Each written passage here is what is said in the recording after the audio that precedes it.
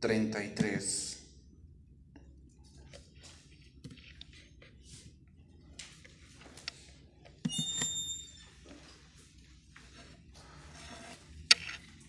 Vamos a continuar con nuestra serie Cristo, el siervo perfecto. Este es el tema número 37 de esta serie. El tema de esta tarde se titula Postrero y Servidor. Postrero y Servidor. Vamos a aprender aquí otra cosa, hermanos, con respecto a ser discípulo de Jesús. Vamos a estudiar aquí un poco. Marcos capítulo 9, verso 33. Y llegó a Capernaum, y cuando estuvo en casa les preguntó: ¿qué disputabais entre vosotros en el camino? Mas ellos callaron, porque en el camino habían disputado entre sí quién había de ser el mayor.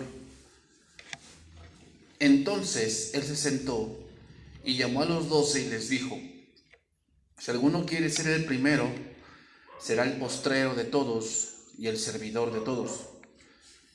Y tomó un niño y lo puso en medio de ellos, y tomándole en sus brazos, les dijo. Hermanos, hemos visto lecciones que Jesús nos ha enseñado a través de los pasajes que hemos estudiado, que hemos leído y donde hemos aprendido diversas lecciones. Ahora haremos como una recapitulación de lo que hemos aprendido, por decir, el discípulo, realmente de lo que hemos visto en todas las semanas pasadas, realmente debe cuidarse de la levadura del mundo. ¿Qué? Debe cuidarse de la levadura del mundo. El discípulo, como dice Romanos 12, no puede amoldarse a este mundo. No debemos amoldarnos a este siglo. Es decir, no debemos pensar que las nuevas tendencias, los nuevos pensamientos con respecto a Dios, con respecto a la identidad, con respecto a la familia, con respecto al matrimonio, esa es la norma. No, hermano, la norma es lo que dice Dios.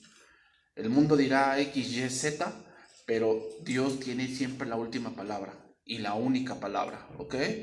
Para eso es no amoldarnos al mundo. O sea, el mundo tiene sus pensamientos con respecto a cómo se debe vivir ciertas cosas, cuántas cosas. El mundo tiene esa tendencia, o sea, el mundo te pasa comerciales dando la tendencia a qué es lo que debes comprar, pero tú no te debes amoldar al mundo. La iglesia no se debe amoldar al mundo, ¿ok? Eso es lo que hoy está pasando. O sea, hoy con tal de que muchos congregantes no se enojen, entonces las iglesias ceden a ciertas prácticas que no son bíblicas. No son bíblicas.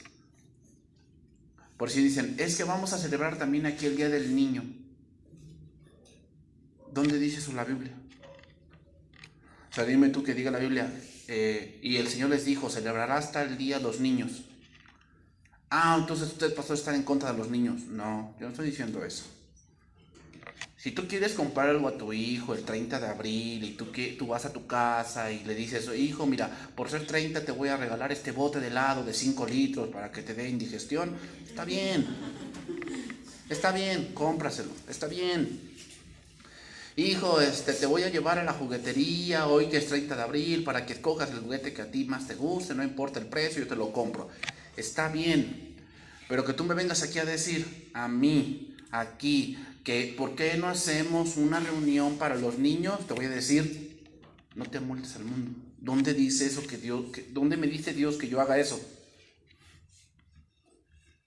Pues claro, como usted no tiene niños, yo no digo eso. Si quieres pensar eso está bien, pero no nos vamos a amoldar a eso, la verdad. O sea, no nos vamos a amoldar, porque eso es del mundo.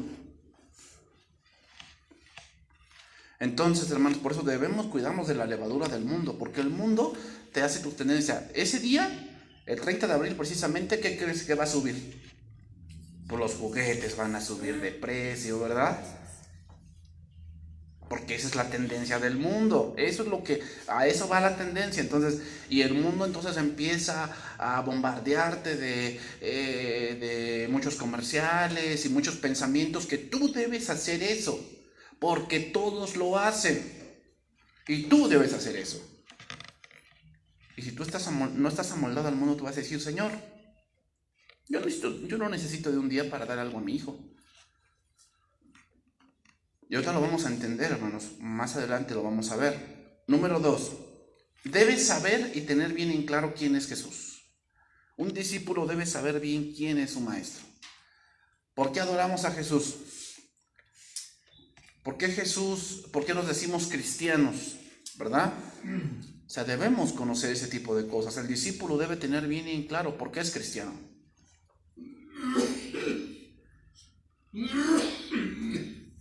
Y eso lo vimos cuando Jesús les preguntó que quién dice la gente que soy yo, ¿no? Ahí lo aprendimos. Después, número 3, aprendimos que el discípulo debe tener revelación de Jesucristo. Eso lo aprendimos en la transfiguración. El discípulo debe tener revelación de Jesucristo. Una cosa es saber Biblia y otra cosa es tener revelación de la Biblia. Es muy distinto. Que entendamos muchas cosas que podemos aplicar a nosotros, principalmente a nosotros, ¿no? Que siempre decimos, este versículo le queda a fulano. No, o sea, al primero que debe aplicarse es a mi vida, a mí mismo, se me aplica, ¿no?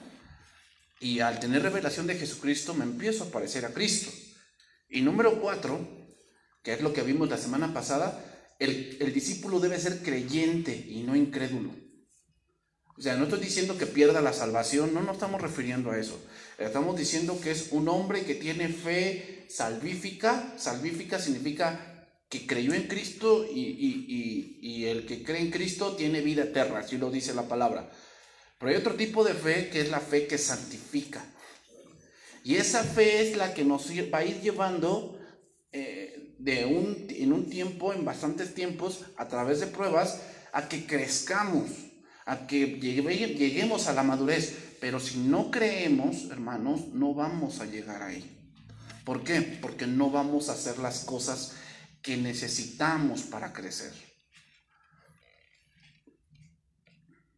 Ahora, vamos a aprender otra cosa aquí, que un discípulo debe desarrollar.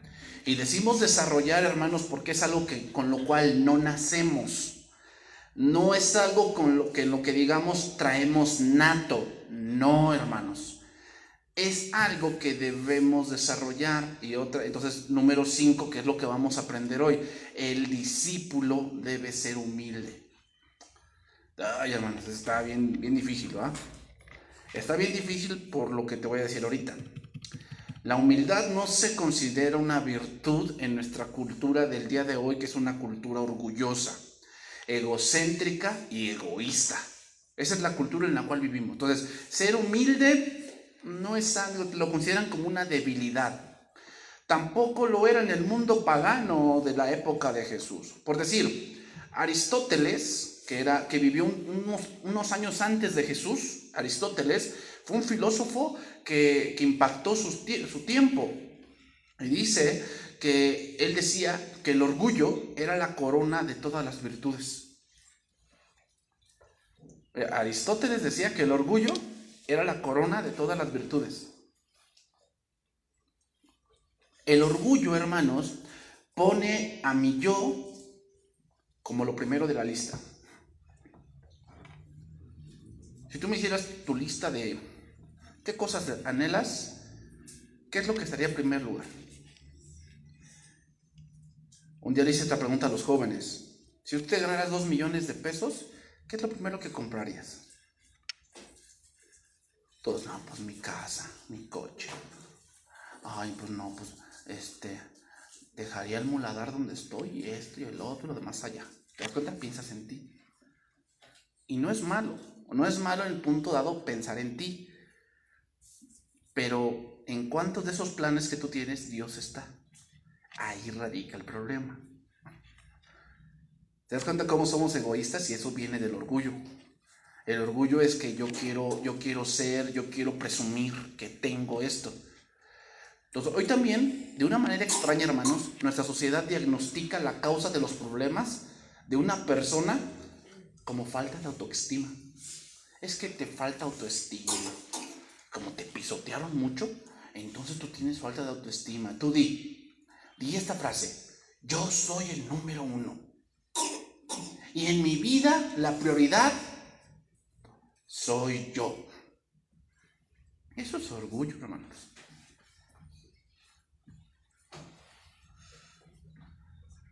El ser humano siempre ve por él y peca porque quiere satisfacer algo que él quiere. Y no le importa si Dios dice no, él lo quiere y eso se llama orgullo.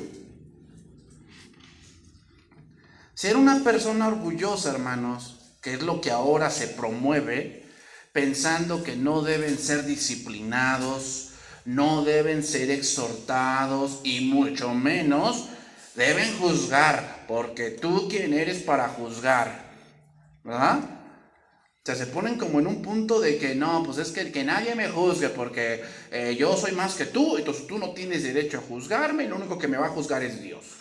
Bueno, vamos a leer algunos versos sobre esto. Proverbios 11:2. Voy a leer algunos versos sobre esto, hermanos, porque querer ser el mayor, buscar posición, que créanme que yo lo he escuchado, principalmente en iglesias o en congregaciones que son grandes, que tienen 5,000, 10,000 miembros, pues obviamente la gente no ve servicio, ¿qué ve? Comodidad. Y eso se llama orgullo. Ahí yo escuché a una persona que decía, no, yo voy a ir a estudiar a fulano lugar para que me meta por allí y pueda yo ser parte de la asamblea de esa iglesia, porque allí es donde está la lana. ¿Eso me vas a decir que viene de Dios? Eso es de un orgulloso. Y fíjate lo que dice, cuando viene la soberbia, viene la deshonra, mas con los humildes está la sabiduría. Lo voy a leer en otra versión, la versión Dios habla hoy. Fíjate lo que dice, el orgullo acarrea deshonra, la sabiduría está con los humildes. ¿Con quién está la sabiduría? Con los humildes. Traducción viviente, Proverbios 11:2, dice, el orgullo te va a llevar a la deshonra, pero con la humildad viene la sabiduría. Alguien orgulloso, hermanos, es ingobernable. ¿Ah? Alguien orgulloso es ingobernable porque piensa que no le tiene que dar cuentas a nadie. Es un orgulloso. Y vas a ver cómo ese tipo de personas siempre termina mal. Pero como es tan orgullosa, no lo acepta. No acepta que está mal y que le fue mal. No lo acepta. ¿Por qué? Porque el orgullo es el primer paso a la desgracia. La verdadera humildad, hermanos, reconoce la total dependencia de Dios. Entonces, un orgulloso es aquel que te dice, te voy a demostrar que yo puedo. Vas a ver, cuando yo tenga esto, ni me vengas a pedir. Sí, cómo no, sí. Uno que está bien sentado sabe que no lo va a lograr. Porque el orgullo es el primer paso a la desgracia. Pero hoy en día así son las cosas, ¿verdad?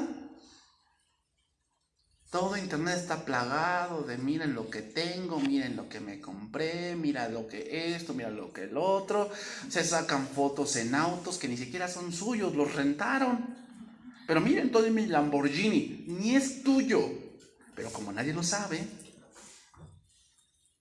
tú no sabes que yo lo renté, ¿ah? No lo sabes. O no sabes que es de mi vecino y me saqué una foto acá y digo, vean lo que me compré, pero no es cierto, es puro orgullo.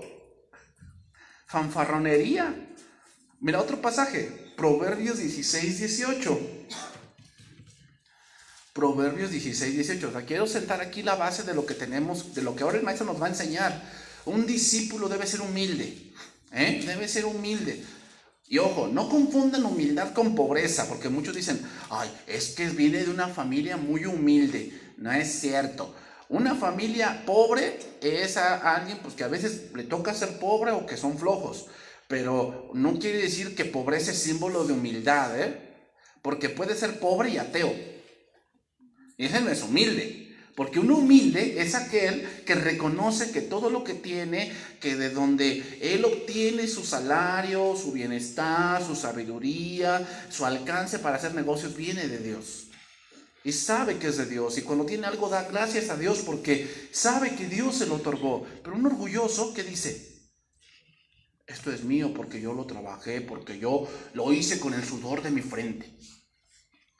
Así es un orgulloso. Fíjate lo que dice Proverbios 16:18. Dice: antes del quebrantamiento es la soberbia. Antes del quebrantamiento es la soberbia. Y antes del espíritu. Mejor es humillar el espíritu con los humildes que repartir despojos con los soberbios. Traducción viviente de ese verso. El orgullo siempre va delante de la destrucción. Siempre. O sea, primero es el orgullo y después viene la destrucción. La arrogancia antes de la caída. O sea, es arrogante. Cree lo que no es. Y cree que va a lograr algo que no tiene las herramientas para lograrlo. Es mejor, dice, vivir humildemente con los pobres. Es decir, aquí pobres tiene la connotación como de que es mejor estar centrado y decir: Señor, gracias porque me tienes con lo necesario, pero tengo y estoy feliz, que compartir el botín con los orgullosos.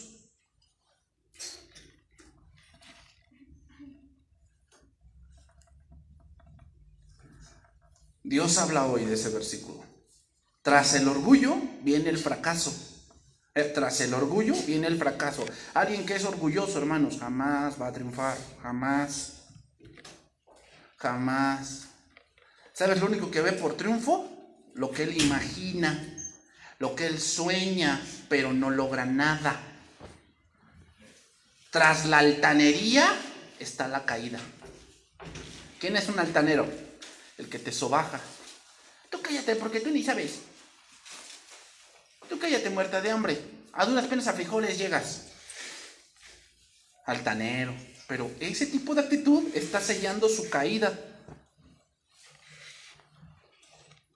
Más vale humillarse con los pobres que hacerse rico con los orgullosos. Hermanos, un orgulloso siempre quiere usurpar para ellos la gloria que solamente le pertenece a Dios. Ese es un orgulloso. Se ensalza a sí mismo en lugar de ensalzar a Dios. Y eso es orgullo, hermanos. El no darle la gloria a Dios, no darle gracias por los alimentos que comemos, es orgullo. Es evidente que muchos de nuestros males del día de hoy parten del hecho, hermanos, de que la sociedad alienta la agresividad y el orgullo, como se ven los lemas, como eres el número uno.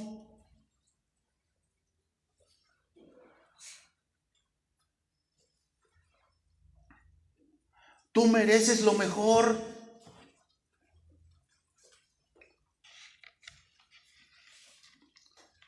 ¿Cuál es el mejor camino a esto, hermanos? La humildad. Y esto, hermanos, reconoce que todo lo que tengo, hago y soy viene de Dios, y ser humilde es depender totalmente de Dios, es estar consciente de que Dios es bueno en todo tiempo, aun cuando tal vez lo que yo estoy viendo no me conviene. Y a veces Dios permite las cosas para ver, a ver qué hago. A ver, cuando pierdes eso, ¿blasfemas o qué haces? O dices como Job: Dios dio, Dios quitó, sea el nombre de Jehová bendito. Otro verso más y pasamos a nuestro estudio. Proverbios 18:12. Podemos citar muchos proverbios y muchas historias, hermanos, pero no solamente me voy a quedar con ese tipo, con estas cápsulas. Dice ahí: antes del quebrantamiento se eleva el corazón del hombre, y antes de la honra es el abatimiento. La Biblia Jerusalén lo dice así: el orgullo del hombre precede a la ruina y la humildad a la fama. Lo voy a leer en la versión Kadosh. Esta versión me gustó mucho, la versión Kadosh. Dice: antes de que el corazón del hombre sea exaltado y antes de ser honrado, una persona tiene que ser humilde. Y esta versión, hermanos, nos dice, o quizás nos está dando la respuesta del por qué Dios no nos ha llevado más allá, porque en nuestro corazón hay orgullo. Dios es bueno, hermanos, y Dios nos puede dar muchas cosas, pero ¿sabes muchas veces por qué Dios se detiene en darnos? Porque está viendo que en nuestro corazón hay orgullo, que está viendo que si Él me da esto, yo me voy a enaltecer y me puedo perder. ¿Por qué? Porque antes de que venga la honra, primero tiene que ser humillado, primero tengo que ser humilde, antes de que venga la bendición grande de Dios. Entiéndanlo bien, hermanos. Si yo tengo orgullo en mi corazón y yo quiero presumir algo que no logro solo, sino es de Dios, Dios no me lo va a dar. ¿Por qué? Porque yo estoy pensando y estoy viendo solamente por mí. Lo que hay en el corazón, hermanos, influye mucho en la conducta que externamos, pero la mirada de Dios siempre penetra la apariencia. Hermanos, cuando Dios ve un corazón orgulloso, Dios ve un corazón que no es recto, que no confía en su hacedor, sino en Él mismo, y entonces lo derriba. Y podemos poner muchos ejemplos de eso, muchos ejemplos, hermanos, y muchos de esos los vamos a ver el día domingo. Uno de esos reyes fue el rey Ezequías.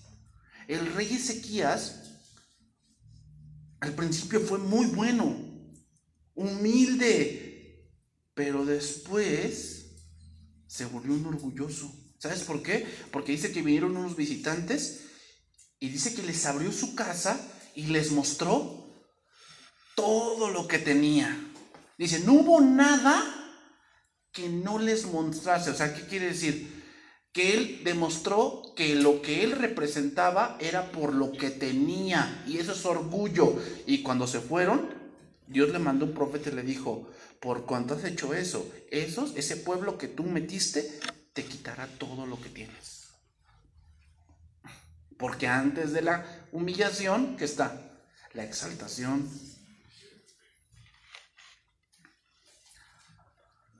Hermanos, dime qué harías.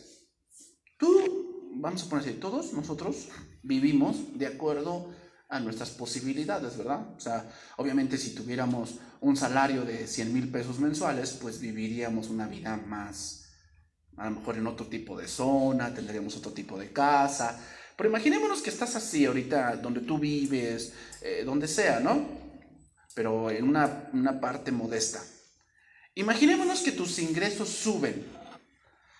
Vamos a poner un ejemplo, que tú estás ingresando mensualmente 15,000 pesos, por decir, y tú vives una vida de 15,000, o sea, no puedes comprar algo de 50,000 porque no te va a alcanzar, es obvio, y tú vives una vida así. Si tus ingresos subieran 3 veces más, estamos hablando de casi 50,000 pesos mensuales, ¿te cambiarías de casa? ¿Comprarías un celular mejor? ¿Ropa mejor? Eso es lo que muchos haríamos. ¿Y sabes lo que estás haciendo con eso? Que mucha gente se dé cuenta de lo que tienes y va a venir tu ruina. Ser humilde, hermanos, es que a lo mejor tienes, pero sigues igual. Porque no es lo que expreses hacia afuera, es lo que tienes para con Dios. Si subieran tus ingresos, no, pues tienes un carrito modelo 98, te cambias a 2018, para que vean que ya soy de la élite. Lo único que estás haciendo es ponerte un letrero atrás de asáltame.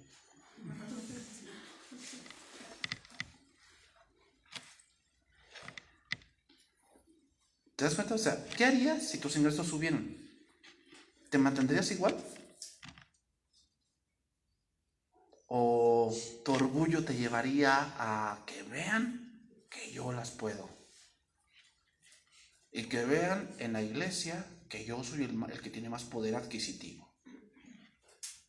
Y sabes que muchos hacen eso para que el pastor se fije y digan, este es el hermano que más da, hay que tratarlo bien para que no se vaya.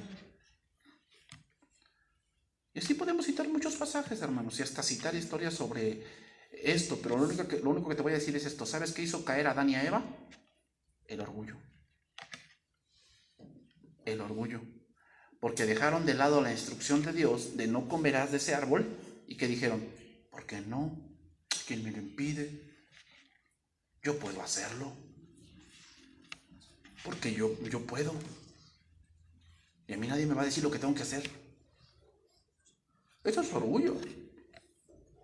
Entonces vamos a entrar ahí, poniendo ese punto, hermanos, vamos a entrar ahí para que como que lo entendamos un poco mejor. Marcos 9:33 dice, y llegó a Capernaum cuando estuvo en casa, les preguntó, ¿qué disputabais entre vosotros en el camino? Aquí la palabra disputar significa, estaban pensando, cavilando, deliberando. Deliberando significa, yo me imagino la escena así, no lo dice la Biblia, pero yo me imagino la escena así. ¿Quién habría de ser el mayor? Es que, se va a morir el maestro, que te lo vamos a ver. ¿Quién va a ser el mayor? No, pues yo creo que yo. ¿Por qué? A mí me eligió primero. Bueno, sí, pero a mí me cambió el nombre. Yo soy Simón, me puso Pedro. Quiere decir que yo, como una piedra, tengo que estar allí. Bueno, sí, pero yo me recuesto en su costado. Yo soy el que ama más. Entonces yo creo que yo me voy a quedar con el puesto. Bueno, sí, pero a mí me vio debajo de una higuera y me llamó por mi nombre. ¿Te das cuenta? Ese es deliberar. Estoy dando argumentos del por qué yo debería de ser. Entonces, nos vamos a entender ese pasaje atrás, 9:30. Marcos 9:30 dice, habiendo salido de allí, caminaron por Galilea y no quería que nadie lo supiese. Estoy en algunos versos más atrás para que entendamos por qué disputaban, hermanos. Dice ahí, entonces la pregunta es, ¿por qué no quería que nadie lo supiese? Podemos llegar a la conclusión, hermanos, que Jesús ya era muy famoso allí, pero Jesús no quería que lo supiesen para que así pudiera enseñar a sus discípulos de una manera calmada. Porque si se enteraba, entonces se aglomeraba la gente, tenía que hacer milagros y no podía enseñar. Entonces, el tiempo de su ministerio se estaba terminando, hermanos, estaba llegando a su fin, por lo tanto el maestro quería aprovechar al máximo el tiempo para enseñar a los discípulos para cuando él se fuera, porque mira, el 31 dice, porque enseñaba, esa frase es interesante, porque enseñaba. ¿Por qué no quería que la gente lo supiese? Para enseñar. Y les decía, el Hijo del Hombre será entregado en manos de hombres y le matarán, pero después de muerto, resucitará al tercer día. Entonces aquí viene una pregunta, ¿qué es más importante, un milagro o la enseñanza? La enseñanza, ¿por qué? Porque un milagro es para esta vida, pero la enseñanza es para la eternidad. No estamos diciendo que Dios no pueda hacer milagros, sí, hermanos, pero no es la prioridad es aprender quién es Jesús. Y dice que les decía que el Hijo del Hombre sería entregado en manos de los hombres y le matarán, y después de muerto, a los 3 días, resucitará. Fíjate, aquí la palabra interesante es la palabra entregar. Aquí la palabra entregar significa hacer un juicio. Hacer un juicio.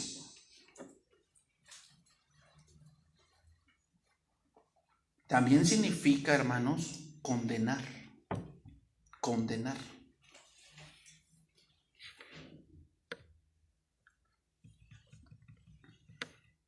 Entonces quiere decir que Jesús les estaba diciendo la verdadera misión del Mesías. ¿Cuál era la verdadera misión del Mesías? Morir, pero resucitar al tercer día. Pero dice el 32, pero ellos no entendían esta palabra y tenían miedo de preguntarle. No tenían revelación, ¿verdad? Todavía no tenían revelación de Jesucristo, no entendían. No entendían, pero lo que sí entendían era que el maestro no estaría más y entonces ¿quién iba a ser el mandamás, no? Sí, ahí ves a los hijos, ¿no? Ya se está muriendo el papá. Papá, y ahí ves al papá en su lecho de muerto, ahí con tut, ¿no? Y el otro, papá, dile a mis hermanos que yo soy el que voy a decidir. Y el papá ni le responde, pero ahí está. Y llega el otro, papá, tú sabes que yo siempre he estado contigo. Te vi cuando estabas allá pichcando. No, y ahora yo estoy aquí para ti. Y dile a mis hermanos que ellos no tienen cabida con nosotros. Nunca te vieron. ¿No? Y ya sabes que siempre el que se queda con la mamá o el papá es el más chico, ¿no?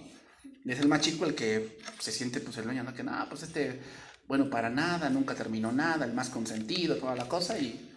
Y él, pues, él no se tiene que quedar con todo. Así eran los discípulos, hermanos. ¿De dónde viene todo eso? Del orgullo. Del orgullo. O sea, cuando nos peleamos así por posesiones, es orgullo, porque yo pienso que yo merezco más que tú.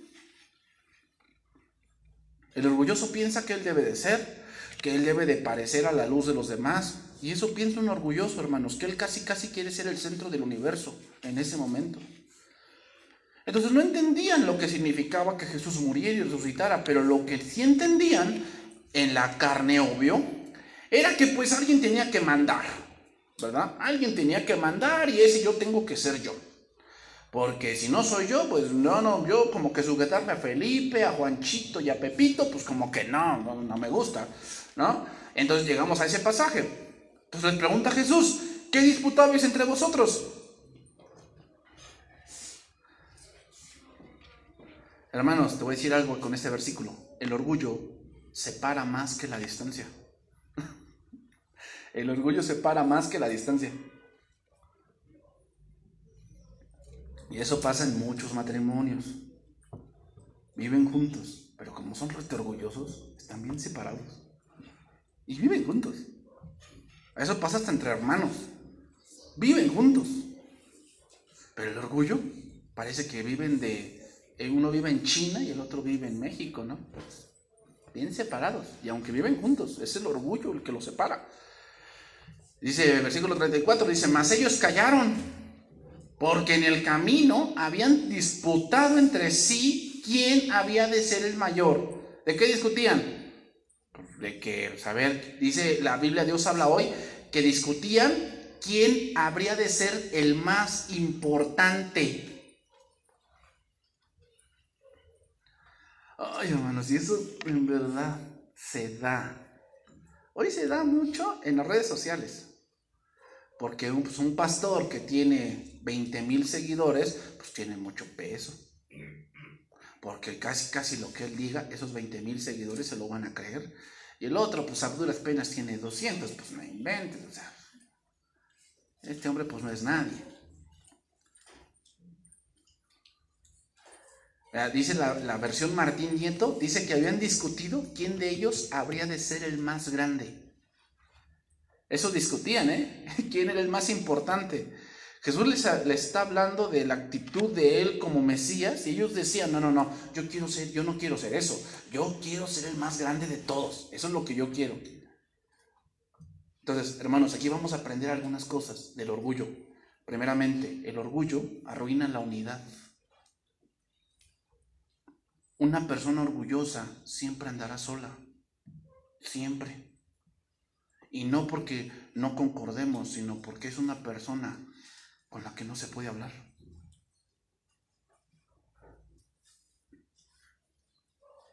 El orgullo, hermanos, arruina la unidad y arruina las relaciones. Arruina las relaciones. Porque es el orgullo el que no permite que yo diga perdóname. Es el orgullo el que no deja que yo diga, perdóname, me equivoqué, ¿sí? Es el orgullo, hermanos. ¿Por qué creen que muchos no se reconcilian? ¿Porque no te quiere perdonar? No, hombre, es por el orgullito que se carga, que dice, no, pues, ¿cómo le voy a pedir perdón a esta tal por cual? Pues no, ¿cómo crees? Si yo la vi cuando estaba, yo le di su mamila. Y ahora ya viene que yo le pida perdón y que... No, ¿cómo crees? Las relaciones, hermanos, se basan en amor sacrificial y servicio, en un sometimiento desinteresado. Esa es una relación, o sea que hay a veces que hay cosas que no me gustan de ti, no me gustan. No me gusta a lo mejor el cómo piensas, o no me gusta el cómo a lo mejor comes, ¿verdad? No, tosqueas mucho. O no me gusta cómo bebes el agua, porque pareces alguien que nunca ha bebido, ¿verdad? No. A lo mejor no me gusta, pero en ese amor yo te amo como eres. Y yo sé que ese amor que yo te ofrezco en algún punto tal vez te cambie. Pero un orgulloso se siente superior. El orgullo, hermanos, al ser centrado en el ego personal, es indiferente a otros, no tiene misericordia, no busca el bienestar de otros, sino el bienestar mío. Yo no te voy a dar algo si no saco un provecho. Eso es orgullo, hermanos. ¿Qué no? Pues ¿qué gano? ¿Qué gano con mantener a esta mujer? No, pues ¿sabes qué? Pues llégale. Ese es un orgulloso. Porque el amor sacrificial o el amor de Cristo es un amor desinteresado. Da sin esperar algo a cambio, sino lo da porque ama. Ese es el amor de Dios. Pero un amor de un orgulloso es aquel de que, pues bueno, tan siquiera yo le doy el dinero al banco y me da interés. Tú, pues, ni interés tengo en ti. Es un orgulloso, hermanos. El orgullo, en última instancia, lanza juicio y crítica.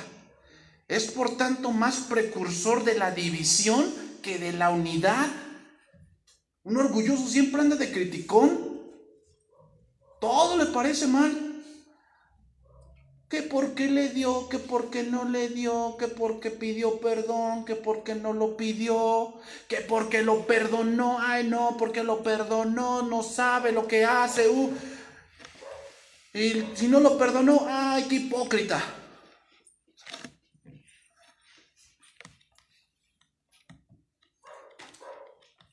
Eso es un orgulloso, hermanos. Nunca está a favor de la unidad, siempre está a favor de la división. El orgullo, hermanos, es el destructor más común, tanto de relaciones como de iglesias. El orgullo es el destructor más común, tanto de relaciones como de iglesias.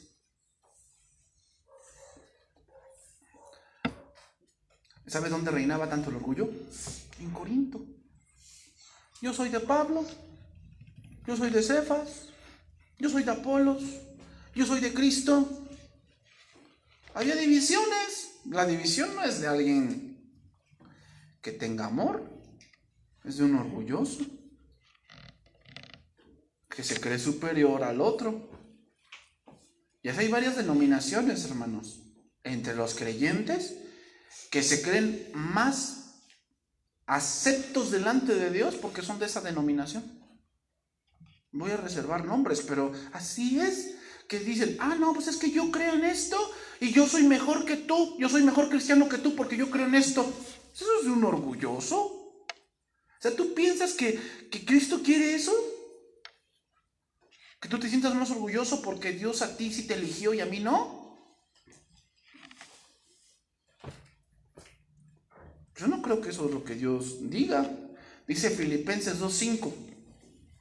Haya pues en vosotros este sentir que hubo también en Cristo Jesús, el cual siendo en forma de Dios, no estimó el ser igual a Dios como cosa que aferrarse, sino que se despojó a sí mismo, tomando forma de siervo, hecho semejante a los hombres, y estando en la condición de hombre, se humilló a sí mismo, haciéndose obediente hasta la muerte, y muerte de cruz.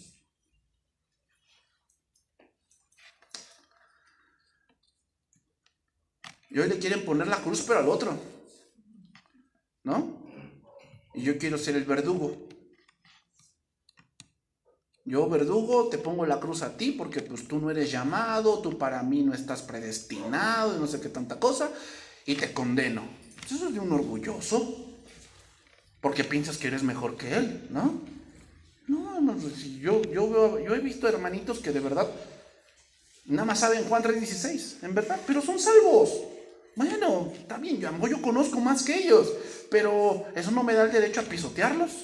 Yo nada más le puedo decir, hermanito, yo te recomiendo que estudies más, busca a Dios. Hay audios, hay escritos que tú debes leer. Yo te invito, hermano.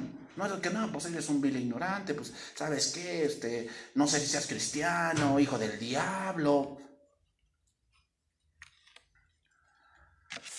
Comportarse como es digno del Evangelio, hermanos, quiere decir que la humildad nace de un corazón que se humilla delante de Dios, de un corazón que tiene total dependencia de Dios, que tiene a Dios como el centro de su vida. Eso es ser humilde, hermanos. Tú puedes ser rico y humilde. ¿Cómo? Sabiendo que lo que tienes viene de Dios.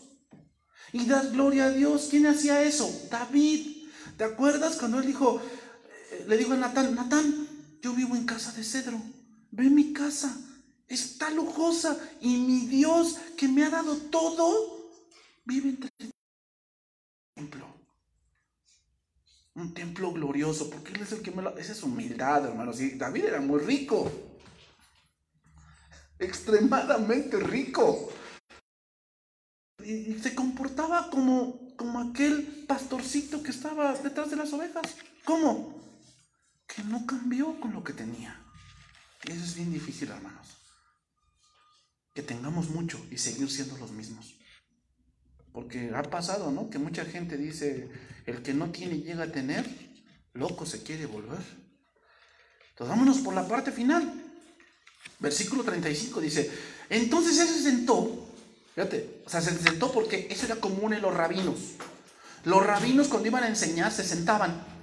Por eso dice, él se sentó, o sea, a ver, ¿qué discutían? No le dijeron, pero él lo sabía. Entonces, a ver, les voy a enseñar qué es lo que va a hacer, cómo funciona esto. A ver, los dos, y les dijo, si alguno quiere ser el primero, será el postrero de todos y el servidor de todos. Bueno, la gente orgullosa lucha por alcanzar posición y trata de promover, pero termina echando a perder el verdadero honor y a menudo acaba en humillación. Entonces, hermanos, aquí hay que entender algo. El honor está reservado para los humildes. El honor está reservado para los humildes. ¿Quieres que Dios te honre? ¿Que Dios te dé más? Sé humilde. Depende de Dios. Da gracias siempre por lo que tienes. Poquito o mucho, pero da gracias a Dios siempre. ¿Por qué? Porque el honor está reservado para los humildes. ¿Cómo estaba antes Mardoqueo? ¿Te acuerdas? Estaba allá a la puerta, ahí sentado. Yo me imagino que estaba en una tierra extranjera. Será pobre Mardoqueo. Y aunque su sobrina estaba en el reinado, él no dijo, pues ya estás de reina, pues pon una casita, tan siquiera, ¿no? No dijo eso. Él siguió igual. Dice que salvó la vida del rey y no se lo reconocieron. Al principio no. ¿Pero qué hizo él? Siguió igual, no cambió. Cuando Dios permitió que se diese a conocer lo que él hizo, ¿a dónde estuvo ahora? Ocupó el lugar del malvado Amán. Porque el honor, hermanos, está reservado para los humildes. Otro ejemplo, Ruth. Ruth venía de una tierra extranjera, era una moabita, y vino a una tierra desconocida, y llegó a un campo desconocido. ¿Para qué? Para después ser dueña del campo. Porque el honor está reservado para los humildes, hermanos. No para el altanero y la que se cree mucho. No, pues nadie puede conmigo. No, para ti no va a haber nada. Entonces, hermanos, debemos resaltar algo aquí. Y es que ellos no respondieron. Entonces, aquí primero, dice, el que quiera ser el primero, la palabra aquí primero significa alguien que es influyente. Alguien que es el principal de todos. Y Jesús les dice, debe ser el postrero. Significa el que esté más lejos. El que esté más lejos. El que está hasta por allá, ese debe de ser. Y el servidor, aquí la palabra griega es diácono, que significa un ayudante. Ahora, a ver, vamos a entender aquí. Nos está diciendo Jesús que alguien que quiera ser el mayor debe convertirse en un mesero. No, hermano, no está diciendo eso. No está diciendo eso. Lo que Jesús está diciendo y nuestro maestro está diciendo es que el reino de los cielos, la importancia no es asunto de títulos ni de autoridad. Dios no va a llamar a aquel que tenga un doctorado. No, no se trata de eso. Se trata del corazón. Allí en el reino de Dios, ser el primero significa ser el último, ser el servidor. Mira, te lo voy a demostrar así. Sigue diciendo. 9:36-37. Y tomó un niño y lo puso en medio de ellos. Y tomándole en sus brazos le dijo: el que reciba en mi nombre a un niño como este, me recibe a mí. Y el que me recibe a mí, no me recibe a mí, sino al que me envió. A ver, vamos a tomar ese ejemplo de Jesús y entenderlo. ¿Por qué yo digo que tú, como padre de un niño en brazos, eres mayor que él? ¿Por qué lo decimos? Tú me puedes decir, porque es más grande, eres más fuerte, eres más inteligente. Sí, bueno, en un punto dado podríamos decir que sí, pero hay que verlo como lo vio Cristo. Y es que el padre es mayor que un hijo en brazos porque el padre trabaja para él. ¿Por qué eres el mayor? Porque tú trabajas para que él coma. Porque tú trabajas para que él se vista. Y está chiquito. Porque tú trabajas para que él tenga un techo. Tú lo bañas, tú le das de comer, porque él no puede hacerlo. Por eso tú eres el mayor.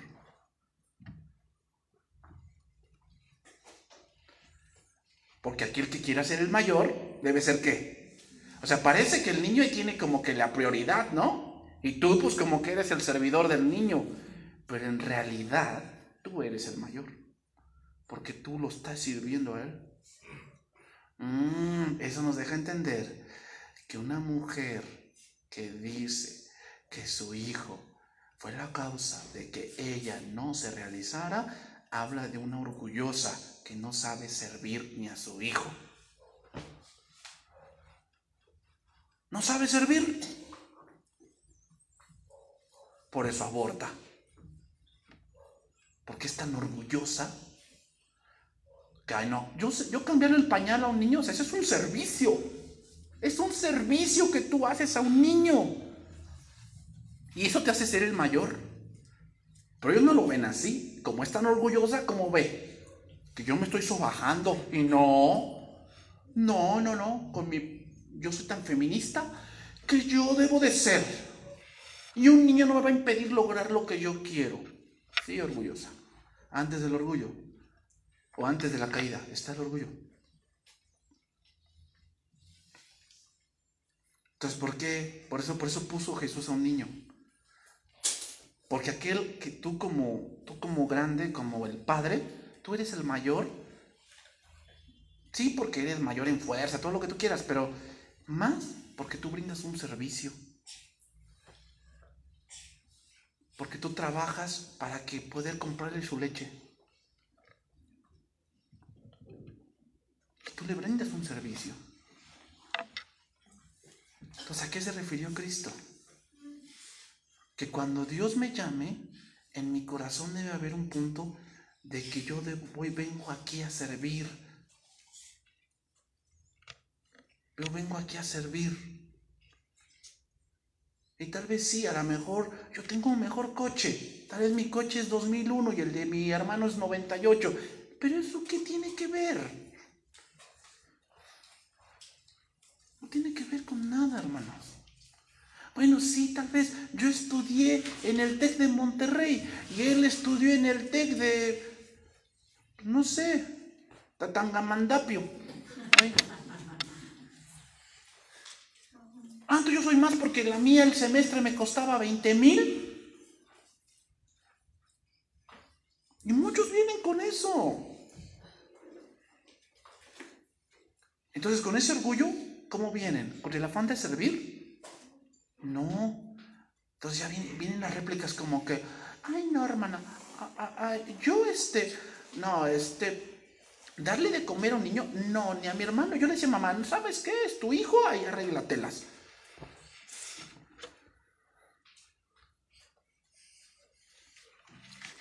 Ay no, hermana, yo pasar con un botecito con las ofrendas, pues que estuviéramos en el parque. Para una limosna, por favor, una limosna. O sea, hermana, no me humilla así. ¿Tú piensas que es eso? Eso es de un orgulloso que piensa que él está aquí.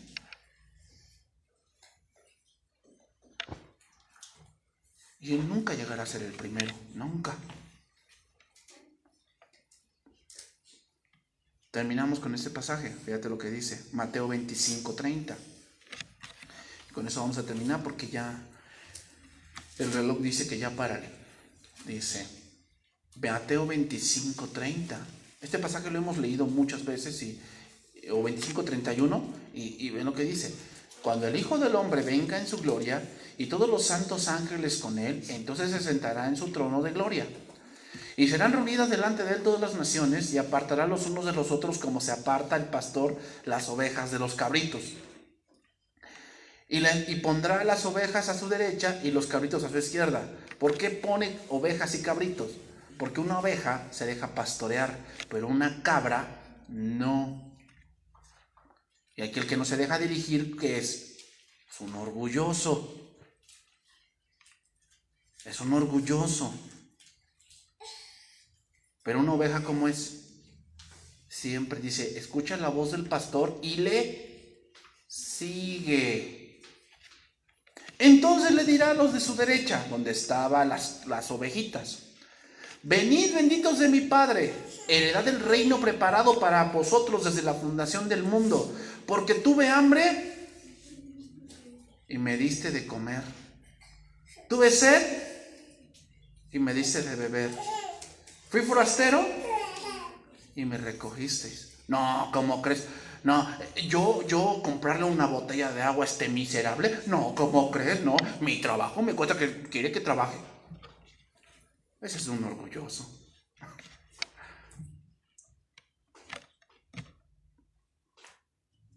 Sí, hermano. Fui forastero y me recogisteis. Estuve desnudo y me cubristeis. Enfermo y me visitasteis. En la cárcel y vendréis a mí. Y entonces los justos le responderán diciendo: Señor, ¿cuándo te vimos hambriento y te sustentamos, o sediento y te dimos de beber? ¿O cuándo te vimos forastero y te recogimos, o desnudo y te cubrimos? ¿O cuándo te vimos enfermo o en la cárcel y vinimos a ti? Y responderá el rey, les dirá: de cierto os digo que en cuanto lo hiciste a uno de estos mis hermanos, es alguien más, no viste por ti, viste por alguien más. Porque la humildad va a llevar a eso. A mí lo hicisteis. Entonces le dirá lo de la izquierda: apartaos de mí, malditos, al fuego eterno preparado para el diablo y sus ángeles. ¿Por qué cayó el diablo? Por orgullo, también. Por orgulloso. ¿El orgulloso va allá? ¿Quién va con él? Con los que... Ahí van. Porque tuve hambre y me diste de comer. ¿Eso sabes dónde sucede mucho? Con los viejitos. Muchas veces el abuelito ya nada más está allí, ¿no? La abuelita Coco. Ya no se mueve ni nada. Pues ya depende de alguien para que le dé ¿qué? te toca darle de comer. Ay, no, la otra vez me escupió. Y mi camisa, pues, es Dolce & Gabbana, es polo. No, que me ensucie.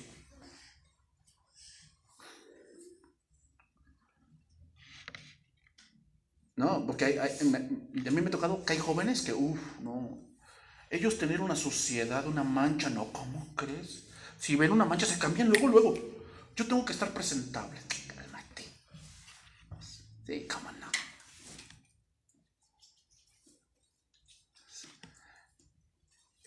Tuve sed y no me dice de beber.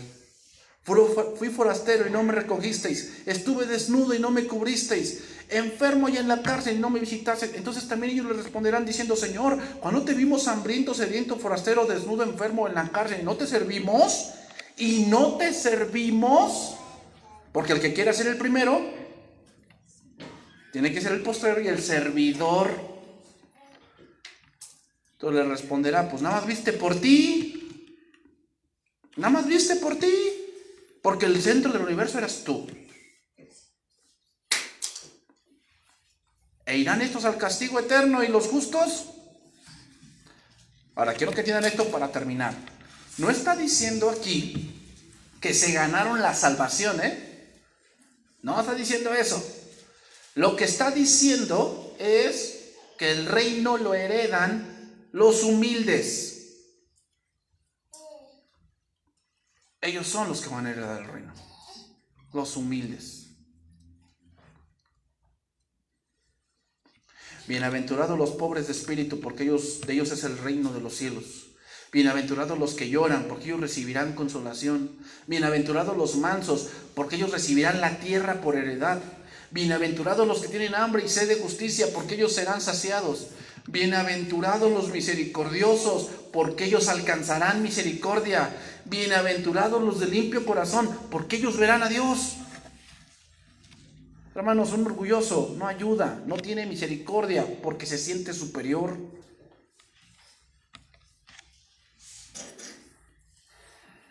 Un creyente humilde ayuda y siente compasión y visita a algunos. Y si puede ayudar a aquel que no tiene, lo hace. Pero tampoco, hermanos, la humildad es una excusa para solapar. Algo que no tiene remedio. Hay gente que, como los puercos, les gusta el pecado. En verdad. Hay gente que, como los puercos, les gusta el lodo. Y ahí, aunque les des $1,000,000 de pesos, no cambian. No gastes tu tiempo.